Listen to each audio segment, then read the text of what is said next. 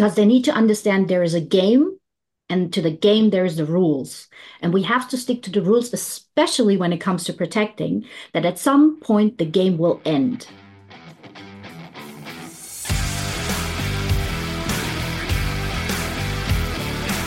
Welcome to the Circuit Magazine, the #1 source of information on protection matters, the industry-leading magazine for all security professionals who want to stay ahead of the game.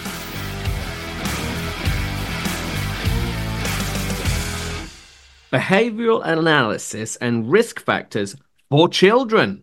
Today, Sean West and myself are delighted to be speaking with Sandra Adiarte, the founder of Apollo Synergetics, a consultant from Germany focusing on behavioural analytics training and consultancy in this area. Lovely to focus on this topic, Sean. Why is it so important? Well, I'm looking forward to this one because I actually met Sandra at the ninth annual CP Technology Forum, which was, again, we mentioned it, a great event. It was great to bump into her. It was the first time she'd been to the event, but she was really interesting, actually. And I totally see the value in the training that could be delivered on that front about, finding the right people, putting them in the right places. Because if you're working as a bodyguard for a family, things can get extremely emotive, right? Where it surrounds children. And I think some of the things that we'll talk about within the podcast is some of the high net worth families who maybe have been born into money potentially, and they've grown up. Maybe they don't haven't lived life like, say, you or I have. So maybe they have a different view of the world to us. And we have different views on life. We have different skills. And we need to be able to work with a family. Obviously, you have to have thick skin, right? When you work with high net worth individuals, there's a lot of time where when you're doing what is the correct thing to you is not the correct thing to them.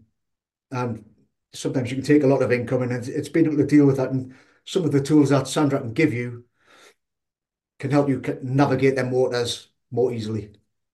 But surely there'll be operators out there saying, well, a gig is a gig is a gig. I'm not there to be a nanny. But surely there's a happy medium. Maybe the way you speak to the child, or can you command the child? I mean, these are big questions.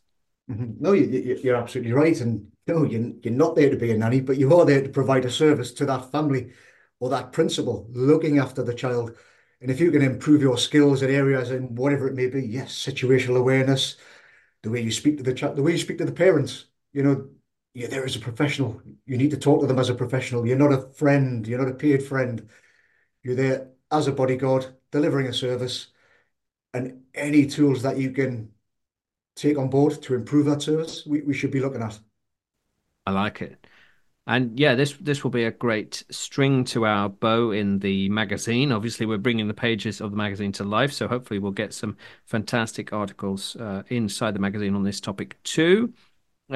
As new generations are investing in the next generation, as we heard at the event, that there is more focus than ever on the shape and content, delivered to that sort of generation alpha, as it were. Anyway, we don't need to get into the generations just yet. Let's look at this behavioral analysis risk factors for children with Sandra Adiarte.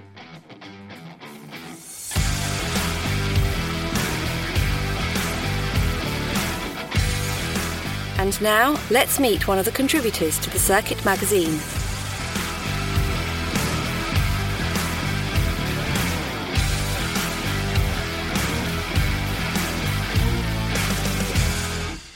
Behavioural analysis, risk factors for children. Sean West and myself are delighted to welcome Sandra Adiarte, a consultant from Germany, founder and owner of Apollo Synergetics, who is a trainer and consultant focusing on behavioural analytics. Sandra, lovely to have you on. How are you doing? No, thank you very much for having me. I'm very excited. How are you guys doing? Yeah, doing very well, actually. But up north in the UK, it's absolutely freezing. So I'm not enjoying the weather so much. Well, let's focus then not on weather, but on children. But before we do that, what is the problem we're trying to solve? We are trying to solve the complex problem of understanding behaviors in context. So when we're protectors, when we are doing security management around any kind of individual in a team, we are really trained. We get trained in analyzing all of relevant aspects in mitigating risks and avoiding threats. And these can be tremendously influenced by all components that are, in the situation involving the individuals as well as situational aspects, as we all know. And the behavioral aspects are a key component because we should be ahead of the curve, identifying the threat or the risks, before they actually make things go sideways. Fantastic. No, that makes sense, and it's great. Everyone cares about their children, or at least our principals do. What about you? Obviously, we're delighted to have you on the podcast, but where does your passion for this area come from? Mm. Mm, I have been working around people of different age groups for over 30 years of my life.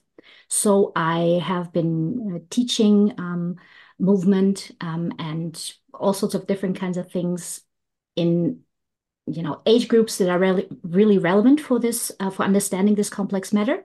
And adding on the movement analysis and the psychology and the research in behavioral analyses kind of makes it a very complex analysis tool to understand these complex situations. So the passion in it is really that for me, being a former dance educator and mover, understanding movement on a muscular level or fascial level, if you will, is very normal to me. So for me, anything that I see is movement, and anything that I see and is movement to me is describable and then also trainable to anybody who is interested in enhancing their observational skills in relation to their profession. Fantastic, and that's an interesting combination, dance and risk management. We'll get into that. We'll get into that. But what about the completely uninitiated protector? Perhaps they're a solo practitioner. Perhaps they Mhm. are simply quote unquote doing their job. What should they better understand about this, particularly in relation to children? Well, it all starts with asking yourself, do you like children? So a part of the whole thing would be the you could say exploration, I would call it. Being aware of your own biases when it comes to dealing with children in certain age groups. This is how it starts. And it is important that somebody understands at an early stage that the attitude of a child, the age of a child, the psychophysical aspects of the behavior of the child can influence tremendously how you can work with the principal or the child or a complex detail with a whole team. And that the risk factors rise, they just go up with you not managing parts and components of those things professionally. So you need to be aware of the implications of developments, physical and cognitive. You need to be aware of the capabilities of children, how they can cope, how the bonding behavior is between the principal and the child. And there are several other components that are really important to look at. But the most important thing is that you take time to take a moment and really evaluate those in relation to yourself. Really interesting, actually, Sandra. I mean, in my background in the security industry, I've worked with children of all ages, and exactly what you said, the age, developmental stage that they're at can bring so many different factors. I mean, if you've got a really young children, you've got, the tantrums and everything that comes, but that also, it can throw the principal off his day because it puts him in a frantic it's peace of mind. But then you've got the teenage and all of the things that come with that when you're looking after a young teenage girl and they want to go out and they're meeting boys and they want to carry on do things that maybe their parents wouldn't approve of, and you as a bodyguard stuck in the middle of that, you're kind of on that knife edge, right? Of how do I deal with this situation? And definitely having some training in this sort of situational awareness, behavioral analysis will Mm. give you some more tools in dealing with these situations, right? Exactly. And also, another component, which I'm sure is already a vital part of the training of protectors as well, is the legal implications that come with failing. So, security management around children, SMAC, it says children in there, but I'm including the teenagers, meaning that um, if one of those girls or boys falls in love with you, and but you still need to manage how the detail goes. You need to be aware of the implications if you fail to communicate to the team correctly. And so it's also about securing yourself, if you will, in a way, to be aware of how how concrete do you need to guide and lead certain aspects of communication in order to be clear with the implications for everyone involved. And it might even be, I cannot be the one doing this. We have to rotate the team. Or guess what? I'm out all the way, I have unfortunately. I have huge experience of this as well, where definitely where the family, the child gets attached to one of the bodyguards and they really, I want Sean every day. I want him to do the school run or whatever it may be. And it becomes a problem when, the guy that they're attached to, and then, on the following Wednesday, John has to come in to rotate with this guy, right? Mhm. And the family's like, oh no, you can't leave because Susie wants you. Yes. And it causes rifts in the team because obviously team members can feel, I'm not wanted, they worry for their job, but also it puts pressure on the guy who is favoured. And it's great to be liked. However, the impact over a long period of time, it's things like Christmases and family holidays, it's all of a sudden you're wanted for them as well. So you're not getting that time off. And I think it's a bit of education to the family that people need to be rotated to keep fresh, alert, on top of their game. But also it's having good professional boundaries as a protector as well, because some people maybe if they're new to the industry and they see, oh, I'm getting really liked here by this child and it's going to get me in with the family, they kind of run with that. And I think the one thing you can never forget, you are always a staff member, right? You are not family. And I've seen so many people get caught up in that way. They think I'm the favorite, but it will always come back. Blood is thicker than water. It might just be a child is, I don't know, chasing a ball. She tripped over on the curb, hits her head, and all of a sudden you're no longer the favorite and you're out of the job. Um, Mhm. so if you've got the professional boundaries and you are rotating, you are alert, it just keeps everything right. It's black and white. You're there to provide a service. Yes, of course, you can become fond of the child, fond of the family, but they're not paying you to be a friend. They're paying you to deliver a service and provide a job. And another thing is important that just adds on and links in very nicely to what you just said is the implications of culture. So if you have a family that is from a completely different continent altogether, and they're running their family business, let me call it like that, in a certain way, and there's certain hierarchy going on, you might not have a saying in a lot of things, and the feel of not having a say might be very different to what you're used to. So you are basically really treated like a servant. Yeah. Yeah. And although you might see another approach, for example, to the child might be better, uh, or specifically when it comes to managing, how to get from A to B, what to have in the rucksack in case of, something goes sideways, what we need to pack, what we need to have on the detail and things like that. It might just really cause friction, just like you described, in between the client, the principal, the whole family system, in between, and it's unfortunate, but the groups of females and males. So it gets more complicated from there. Yeah, I mean, the culture is a massive thing. And I think with any family you're going to work with, you need to spend a bit of time, right, and learn a bit about that culture because you'll be making decisions based on, I guess, how you live your life, how you brought your children up, and what's right for you may not be right for that principal and their family. I mean, I've seen, where the principals are it's almost an unnatural behavior surrounding their children where they're going into a secure school that has security and gated grounds. And it's like, right, we want the bodyguard to go in there and sit outside the class and sit, and trying to have these conversations with the family and say, look, if the school thinks your child isn't at that much threat, they're just not going to allow your child into the school.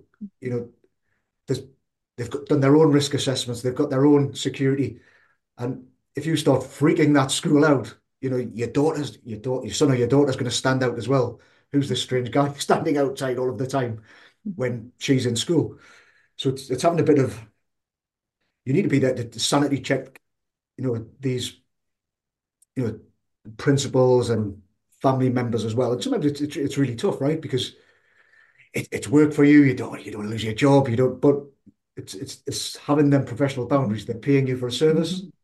not a friendship. And sometimes you have us being aware of their culture. I think also there needs to be a bit of, they need if they're in our country, they're in our school system. That there needs to be a bit awareness of, I guess, the British culture as well.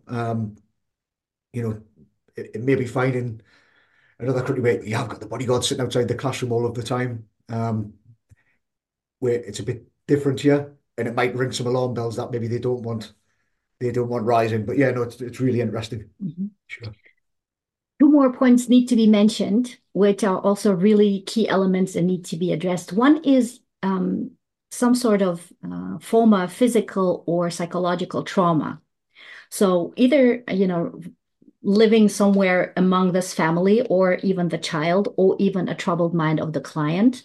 So this is why I also, offer consultation because I'm a therapist. So I'm really also concerned about identifying the behavioral aspects or behavioral components of identifying personalities that might have a troubled mind.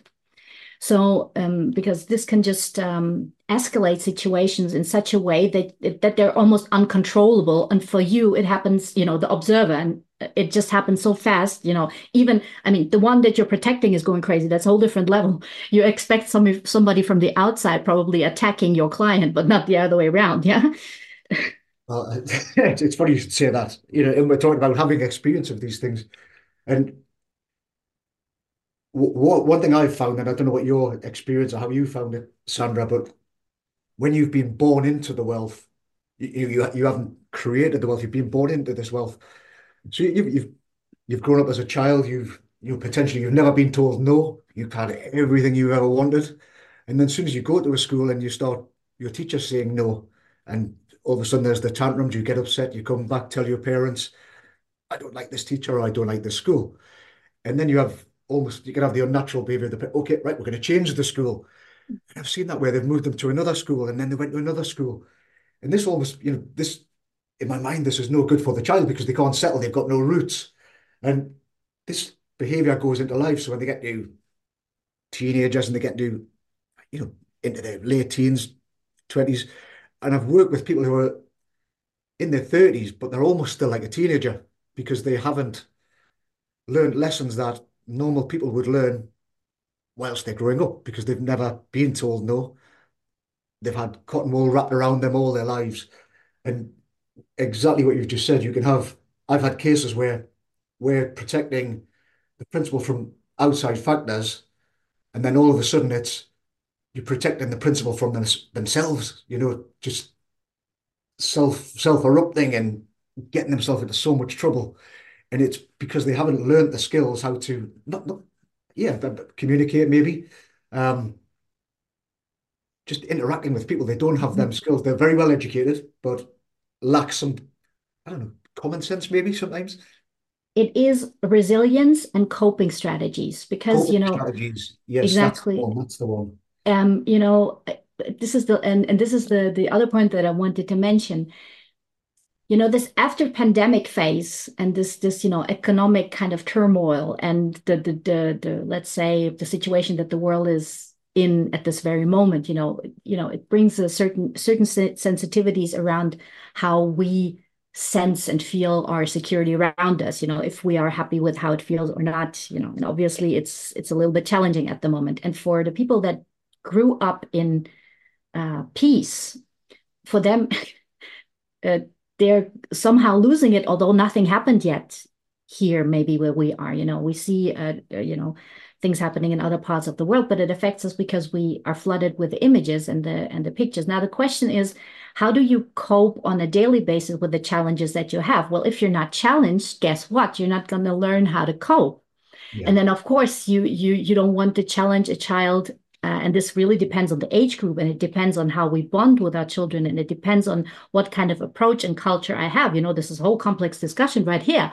But if this friction and the challenge and the support is not put into the system in order to help the child develop their own coping strategies, and also fail, because we need to fail in order to learn, unfortunately.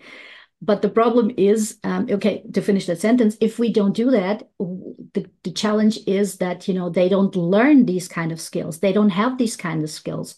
And I just recently commented on a post showing a tried abduction at the entrance of this shopping mall or something. And you can see from the way the guy was trying to pick up the child, the mother intervened and she picked up the child. You can see that this reaction in the body is like a wet cat, so that the reaction of the child is complete giving in into the safeguarding of the mother. The mother is, pulling this child away, and nothing happened, thank God. But I'm just saying, in different age groups, the reactions of the body, I'm talking about the body, and then of the mind, and then of the child or the teen will be completely different. Because let's jump to the teen. It might just happen that in the teenage age, I'm not moving. You can shout as much as you want, but just because I like saying no now, and I am my own personality, I'm not moving just to make your blood pressure go up. So this is something that is really, really problematic, because it takes a very direct and open communication in between all parties involved, or professional teammates that just know how to run this show. They just kind of need to know how to work around those things, because the parents might not want to challenge the child. The parents don't want this kind of friction. So you, as the professionals, need to know how to set up the team, how to talk to all involved, how to bring those risks to the awareness of the client in order to do what you are paid for, to secure the client, to protect. Yeah, it's really interesting actually in what you said there. Picking the right people for the right job, I think, is very important. I've worked with great guys who don't have kids, but they've been fantastic with the families they've worked for because they've had the right temperament. But yeah, putting the right person, the wrong person in the job with kids can be completely futile. And I think what we need a lot of the time is also what you said there. Sometimes the parents don't want to be the one to discipline the children, and that's fine. And if that's the case, what they have to give is the support to the bodyguards, the nannies, whoever it may be. So when they're telling their daughter, no, you can't cross the road at this time, or whatever it may be, you can't be drinking your 13-year-old, or whatever it might be, they require the support from them parents to be able to make them decisions. But what I find in a lot of security teams, and it's, again, difficult situations people get put in, when you're the one who's now on duty and you're seeing the child doing whatever they're doing. And I've seen people just turn their back, and I don't want to be the one to raise it because it's going to put the spotlight on me. Mm-hmm. And when that is the case, you are not doing your job. Mm-hmm. You have to highlight these behaviors. And yes, it puts you in a difficult situation, but that is what you're paid to be there for, right? You're there for the care of the children on behalf of that principle. So you have to make these difficult decisions, and that's why you get paid good money as a bodyguard. You have to be able to step up when the time requires. But Sean, and maybe this is just devil's advocate or outside person looking in. Surely, many listeners will say, yeah, super communication skills with children would be amazing, but how? And how do I speak to a toddler? How do I speak to a teenager? What do I have to use baby language suddenly? How's that going to look professionally? And I know, Sandra, you have many different hats, and even the word synergetics within your company speaks to win-win. Is this more about forming that win-win relationship? But then how do you avoid being the bodyguard? My new buddy, he's 5 years old. Like, how does that work? It's a very good question. Well, the parts that you've mentioned are really relevant because, again, you need to know that a toddler has a different number of words available as compared to a 13-year-old. So, the numbers are somewhere between thousands and 10 and 100,000 at the age of 17 or 18. So this is really relevant, what you're just mentioning.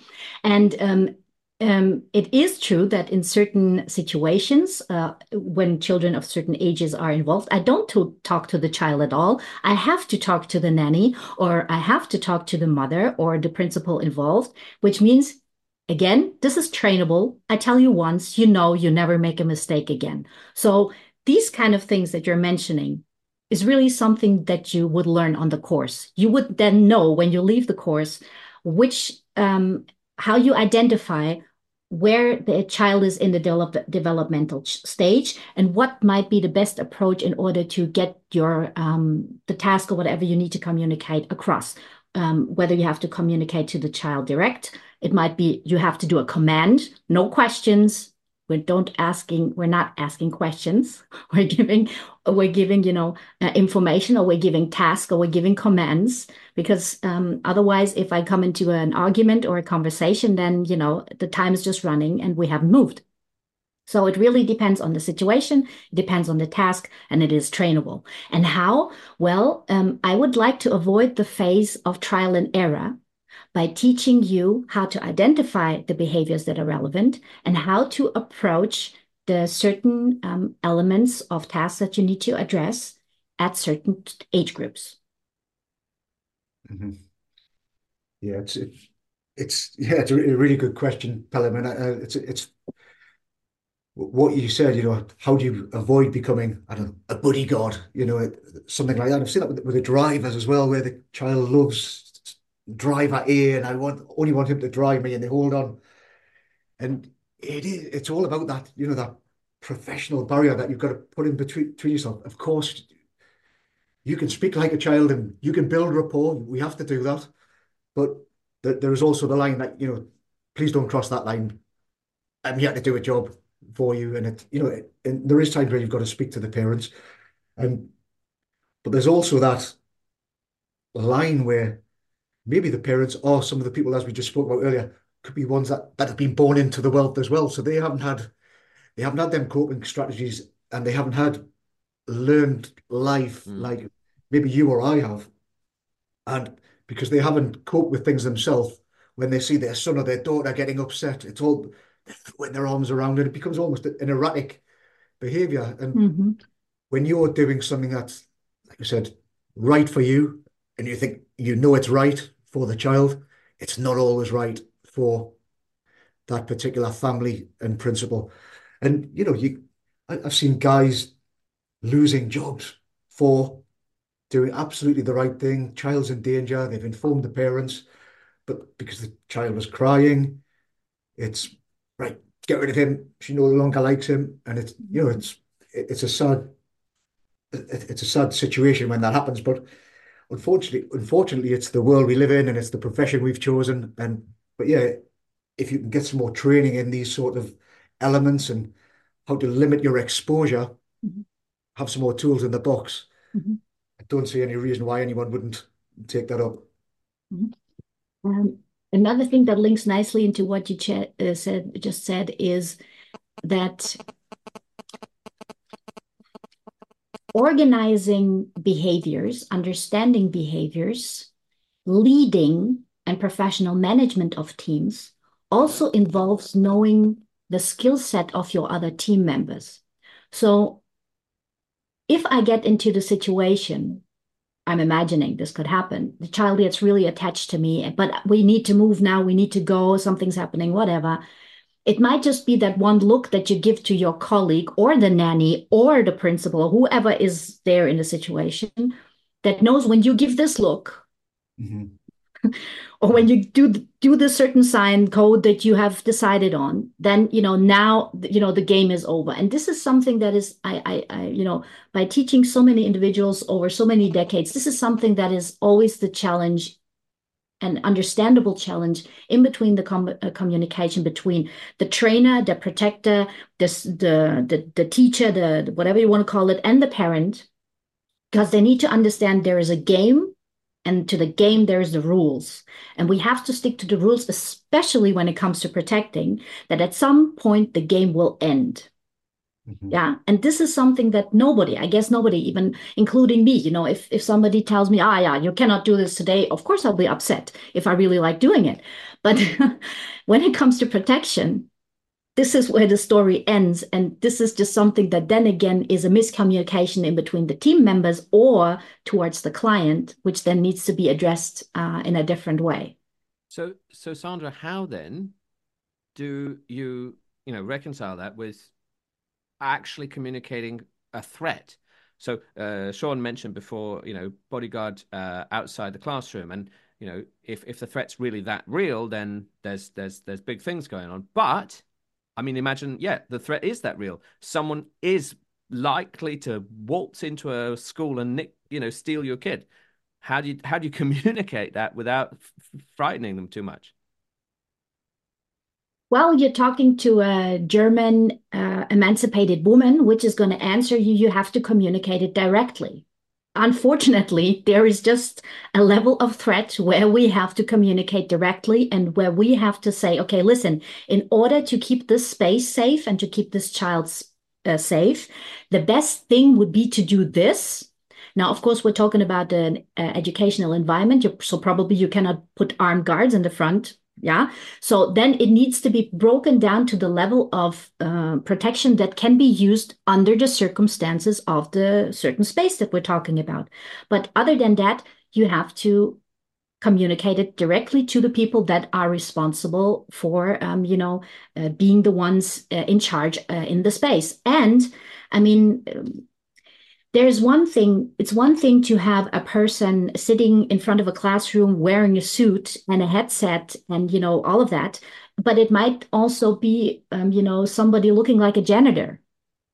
So I'm not saying pull out all your costumes, but I'm saying if we have a certain situation, again, we need to sit together and communicate. How do we make this happen in this certain space? And I'm sure a lot of professionals that are out there are going to say, listen, I'm not changing clothes just because somebody, and I would even understand that. But again, we're talking about potential harm or scars or trauma for a child that also needs to cope with having people, paying attention to them all the time. So it is tricky. I'm not saying it's easy, but again, this is why it needs discussion. This is why it needs consultation, thought, and then the question, what is manageable? What is feasible? Mhm. I think you're totally right. Anything where they're surrounding a threat to the children, it's going to be direct to the parents, the principal, and say, look, this is what we're aware of. They'll be aware of things through their channels. And you have a direct conversation between you. You're there as the professional. You're giving them advice and tools and options. Ultimately, it's going to come down to them what they want to do. Maybe you've got a great principal and they take everything on board and they really value your opinion and they go with what you're saying.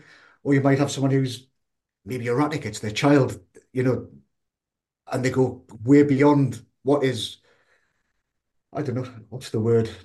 Non-erratic, plausible, Mhm. I want armored cars for my children outside the school, this X, Y, and Z, and it ultimately it'll come down to the children, but that direct communication between the security professional who's delivering it, educating them.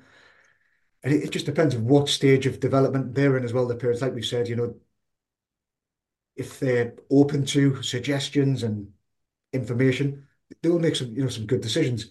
But maybe they don't, and they are the boss and they are telling you what you have to do. And then it's down to you to work with what you've got, right? To provide that safe environment. You're there to give the tools, whether they choose to take them or not, is down to them. And you can only work with what you've got. But are you also giving those tools to the butler, to the nanny? And then when does that become like a hang on overreach? Like you're adding a lot of value, training the whole team, but like where does that stop? I don't think it does stop. I think if there's a child at threat, for a particular family, everyone surrounding that family, and it would be butlers, drivers, everybody would have had some form of brief training, whatever it may be, in situational awareness when they're coming to the property, when they're leaving the property, um, anything surrounding the family, anything that looks out of place, they would have been spoken to and told this needs to be fed up the chain immediately. So there will be, they're not going to go be taken away and doing bodyguard course or whatever it may be, but there will be some form of briefing with the relevant staff members for sure if there's a real threat to that family. And also the question is, and this then links to personality, the question is, are you a type of person that wants to know, or you rather not know? Like you want somebody else to take care of the problem. So when it comes then to team members, I mean, if you have been signed up for a detail to be the protector, it's very clear you got to know in order to work around it. But, the nanny is not probably very happy to know that there is something going on, or that the servants in the house or other people, on the property, they might be like, oh my God, what's going on now? I want to go home now. I want to leave. I want to escape as soon as I can. So it is really also a question of mindset, if you will, or personality. The question, do you want to know in order to be ahead of the curve? And this is something that I would choose. I'm talking just about myself right now. I would always prefer to be ahead of the curve. It might really lead to probably thinking in too much detail or thinking from a lot of different perspectives. But in my understanding, this is what makes it rich and what also gives the team a better and versatile view on a complex issue that we then can decide together on. So this is why this approach is still important, I think. Yeah, I think it goes back to the start. And I know we were talking about security operatives at the start and getting the right people for the right position. But I think that carries across the board. If you're working in a family environment, one of the things I have learned, you have to have really thick skin because, there is going to be times when you're getting shouted at, maybe even things thrown at you. I've seen it happen. You've got to have thick skin and you have to take things on the chin. And I think one of the things that I've always tried to be, when I've employed guys who've worked with families, is you've got to be a really strong line manager. So if the family really loves John or they really love whoever, you have to try and educate them. Look, you can't have John 24/7 days a week. If you keep John, you know, this amount of time, you're not going to have John for much longer because he has a family that he has to go back to. He has to have his time on holiday, whatever it is. And I see my chief role really when working with some of these families. It's almost as, excuse the language, a shit deflector that you have to go there and literally, because the guys are in such a position where sometimes they can't speak out. They've got the relationship with the child, they can't with the family, and sometimes it's got to be someone above the umbrella just going in there and saying, look, trying to give some sanity to the family and saying, look, you can't have this guy for this. He's away. He just lost his mother or his father. He has to go. Life happens around. It's not just their life that's going on here. Everyone, life is just churning all the time, and sometimes you need someone to step in when the person on the ground doesn't have the tools to kind of withdraw from that situation. Maybe sometimes they need to be removed by the line manager who steps in and says, look, you're changing out. They're doing this trip because we need to get the other guys in there as well. It's no good for the family. It's unhealthy to just be stuck with these individuals, because then if you're sick, ill, whatever it may be, where's the resilience? Where's the that there's no margin for change, right? But can I then relate that, just because obviously I'm Mr. Plain Vanilla, Mr. Uninitiated, right? To the protector who's not gone through this type of training. They might think, oh dear, now I have to go do a master's in behavioral analytics, and that's a lot of work. But what does the training look like? Like what would a syllabus even look like? Mm-hmm. So if we're looking at behavioral analysis in general, it would, in my case, in my training program, involve the observation of behaviors in context, which means really learning how to adapt your observational skills when being in certain situation, meaning in a conversation, uh, in a setting, on a scene, entering a premises. It really is about learning how to move the eyes on a body in order to make sense of a situation. Then it is really also related to self-reflection, being aware of your own biases, how they sidetrack you, how they kind of influence what you see and what you think. And then it really becomes about the question, where do you think of applying it? Do you need really fast eyes, like in risk assessment? We need to be able to spot, we need to be able to scan, we need to be able to get a general sense, like, if you will, a feeling of the situation. Or is it really just, and forgive me for saying just, looking at a screen at a CCTV, yeah, which I'm not saying is easy. I'm just saying it depends on the task, what kind of skill set you might want to enhance. So it really depends on from what background you come and where you want to apply it. But the general line is understanding behaviors in context, looking at behaviors in terms of movement, understanding verbal and nonverbal communication, understanding intercultural aspects, and your own reflection and biases that come and influence the communication process.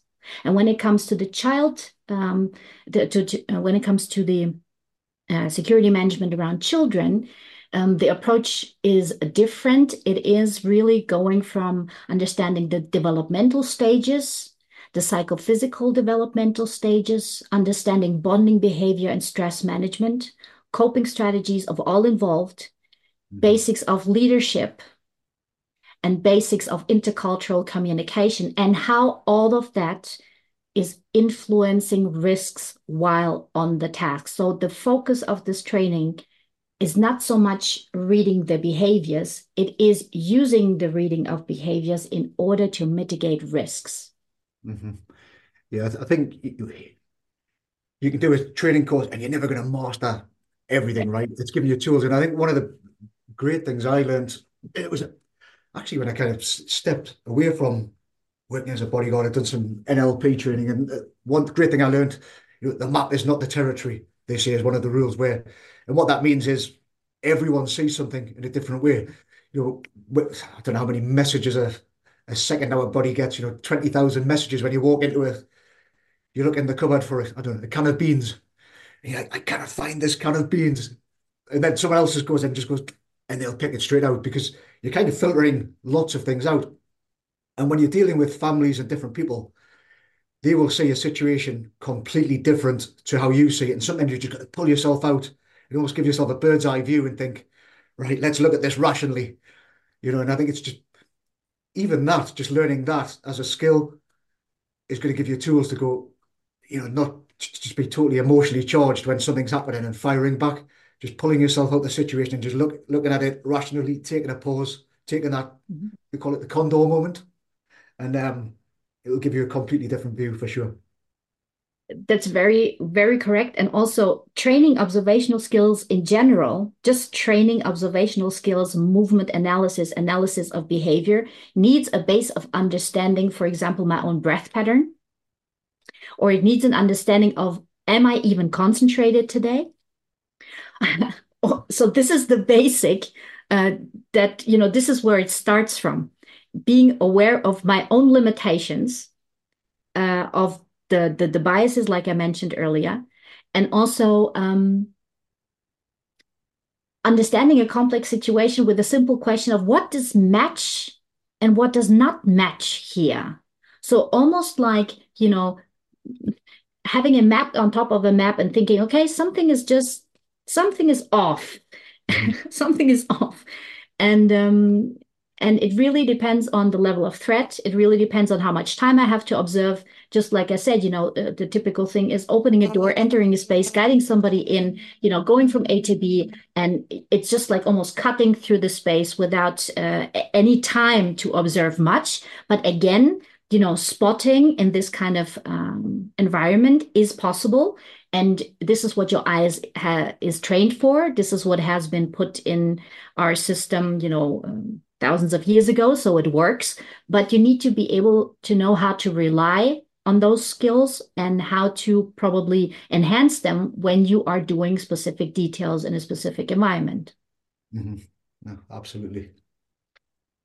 Well, I like that, and I think that's practical for the protector. I'm always on the practical side, like the yes, but now what type of side. Where next can we find you? You very kindly came to London to the ninth annual CPTF, which was great, and a lot of our listeners got a chance to meet you, myself included. But where next can we find you? Yes, thank you very much. And thank you again. The conference was excellent, so I really enjoyed it. And I hope I'll be there next time again. So, yes, the next thing that's coming up is on the 25th of February. So, from 6 to 7 p.m. Central European Time, I'm going to do an introduction to the security management of children training.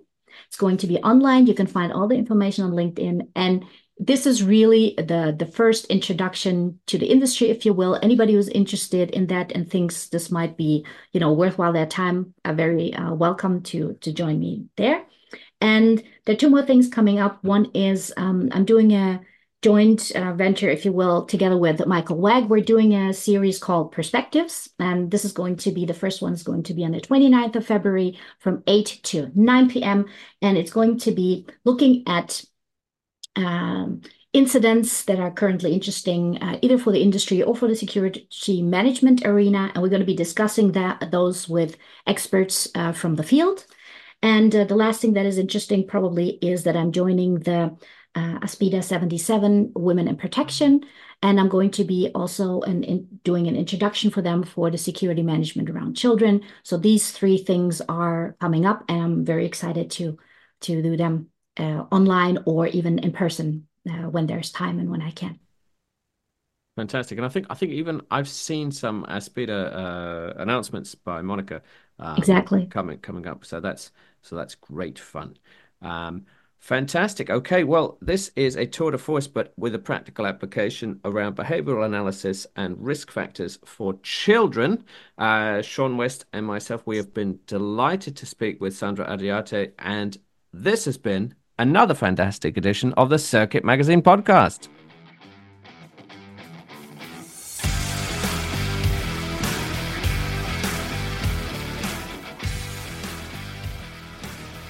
Well, thank you very much, Sandra. And what a great topic, behavioral analysis, risk factors for children. Sean, what did you make of today's session? Yeah, I really enjoyed it. It actually took me back a number of times to, situations that I've dealt with working with different families, situations I'm aware just through working in the industry of other guys or girls that have been working in, an emotive family environment.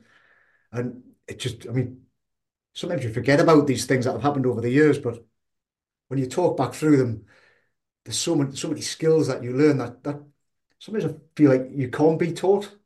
You've got to live them. But speaking to Sandra, maybe these can be taught because them skills you kind of learn on the job, right? And if you can learn them and they're taught to you, they better prepare you for when situations happen. So no, it was really interesting. I enjoyed it. I thought you came up with some great relevant points surrounding families, how to talk with children, how to have them professional barriers. No, I really enjoyed it. I thought there was a lot to take away from that, especially if you're a newcomer and you're working in a family environment. Yeah, because at least as a newcomer, you should say, "Do I know how to do this?" And honestly, if I think about it, I don't know the nuanced communication that I would use to speak to a 6 year old versus a 9 year old. I kind of think I talk to them the same way, but then maybe that's not the best thing, especially if I need them to understand risk. And I know Sandra said just tell it like it is, maybe, be very open and honest, but I still think that there is a distinct way of explaining high threat risk to, a child. What do you think, Sean? Yeah, I mean, it's a difficult one, right? I think in my mind, if there's threats surrounding the children, I'm talking to the parents. Unless it's in that moment when you're grabbing the kid and saying, "Right, you follow me." You're getting in the car. Like other than that, we're talking to the parents, and yeah, there's a lot of training around that as well. you've seen many, I don't know, security managers, team leaders who can get dropped into a position that maybe don't have the right tools for that job. There's many people who are great bodyguards or great soldiers, but as soon as they become a team leader or an NCO in the army, maybe they don't have them same skills. They can sync. Where you can also have the opposite flip side, where people are a great leader, but maybe they didn't have the correct skills to be a bodyguard, right? And I think it's putting them right people in the right place that can navigate, who have the communication skills to speak with people up and down the levels, parent level, child level, and you build it's the same as working in an organization. You're speaking to the janitor compared to the CEO. If you're someone who has the skill set who can talk up and down that line, you're going to be very well received. And I think that also links into other sessions we've had on the podcast where we talked about the dangers of the bodyguard. Because I can imagine getting buy-in of a 5-year-old could involve becoming their buddy. What do you think? Yeah, no, it definitely can, and it's an easy situation to be pulled into, right? And I think it's especially if you're new to the industry, it's something that you can easily fall foul of, where everyone likes to be liked, and if that child takes I want to be with Pelham, you're going to want to kind of just grow that relationship because you're just starting out in the industry, and you think, yeah, this is cementing my role. But really, it can be a real double-edged sword, and you definitely need to keep them professional barriers which we spoke about, because you'll find yourself, you can be sucked in, and you're great at first, but once you start losing every Christmas, every summer holiday, and when everyone else is getting their time off, and you're pulled straight back in, it can wear a bit thin. The tolerance gets less the longer you're in the industry, and I guess if you have them barriers set out from the start, you've got a lot more longevity. And maybe your ability to say no diminishes because you're the buddy. I don't know. Well, this is certainly something worth investigating and maybe even inquiring how much do I know? Maybe it's a good time to check in. Um, which I think is always good. And it was great to see Sandra at the ninth annual CP Tech Forum. And I know she's come with many recommendations from several people in the industry. So thank you. You know who you are out there. Um, what else have we got coming up? Because obviously the magazine is underway and the podcast is underway. What's happening in the world of the circuit magazine, Sean? Yeah, we've got the next issue, which should be ready to drop right about now. I think by the time you listen to this should be out. Another great issue, and some great articles in there. I think I've even got an article in there myself this month, which is which is great. Being involved sometimes it's difficult when you're busy at writing stuff. Put a lot of content posts out, I guess, but getting back into the habit of writing articles. It's a little bit more difficult on your time. It takes a little bit more thought. But yeah, so we've got that issue coming out. And yeah, I think we've got some more good podcast guests lined up, which will be fantastic. It'll be good to get them out. And yeah, I think onwards and upwards, always. Absolutely, and you mentioned that you found the time to write an article. Of course, we're looking for contribution for people to write an article, and I think it's important to have that mixture, the podcast format, the written word format, because people consume information in different ways at different times. And I think it's important to realize that if we speak to the community in the manner in which they've expected to be spoken to, that's good. If I reflect all the way back to the very first Circuit Magazine podcast, we sort of said, well, why are we doing it? And so why not? But also, because it's a ready channel that people want to be aware of. Also, in that vein, I know James Bohr, a frequent contributor to the magazine, is coming out very, very soon, if not already, with a book collecting his publications on cybersecurity, which I think is called The Cyber Circuit. And that's from his contributions to our magazine. And it's got that coming out, or it may already have come out. 5 years of articles on dozens of cybersecurity topics written for the casual and curious reader, originally published in the Circuit magazine. There we go. So we're making progress. We're making waves, aren't we, Sean? Yeah, no, absolutely. And he's provided quite a few articles now for the magazine, and he's been a guest, so no, it's great to see him moving forward in his career as well and reverting back to us. That's fantastic. Yeah, fantastic. Well, thanks very much for packaging that up in a wonderful format. And obviously, there will be an ebook. I know I talked about different formats people like to, have written word and listening, because that could be you, the protector on the move, standing in a hallway. You might be boarding a plane, downloading a bunch of podcasts before you don't get reception or something. So there's everything to play for. We're very conscious that people consume content in different ways.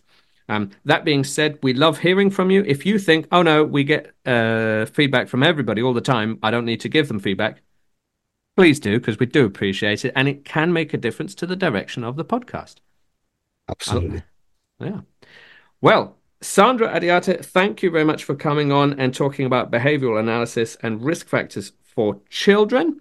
I think this is really key. More investment will be spent by ultra high net worth individuals, in this area. So let's get on that steam train.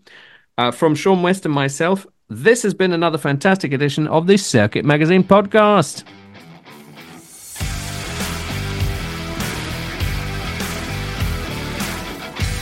You have been listening to the Circuit Magazine podcast. Be sure to subscribe and be sure to not miss an episode.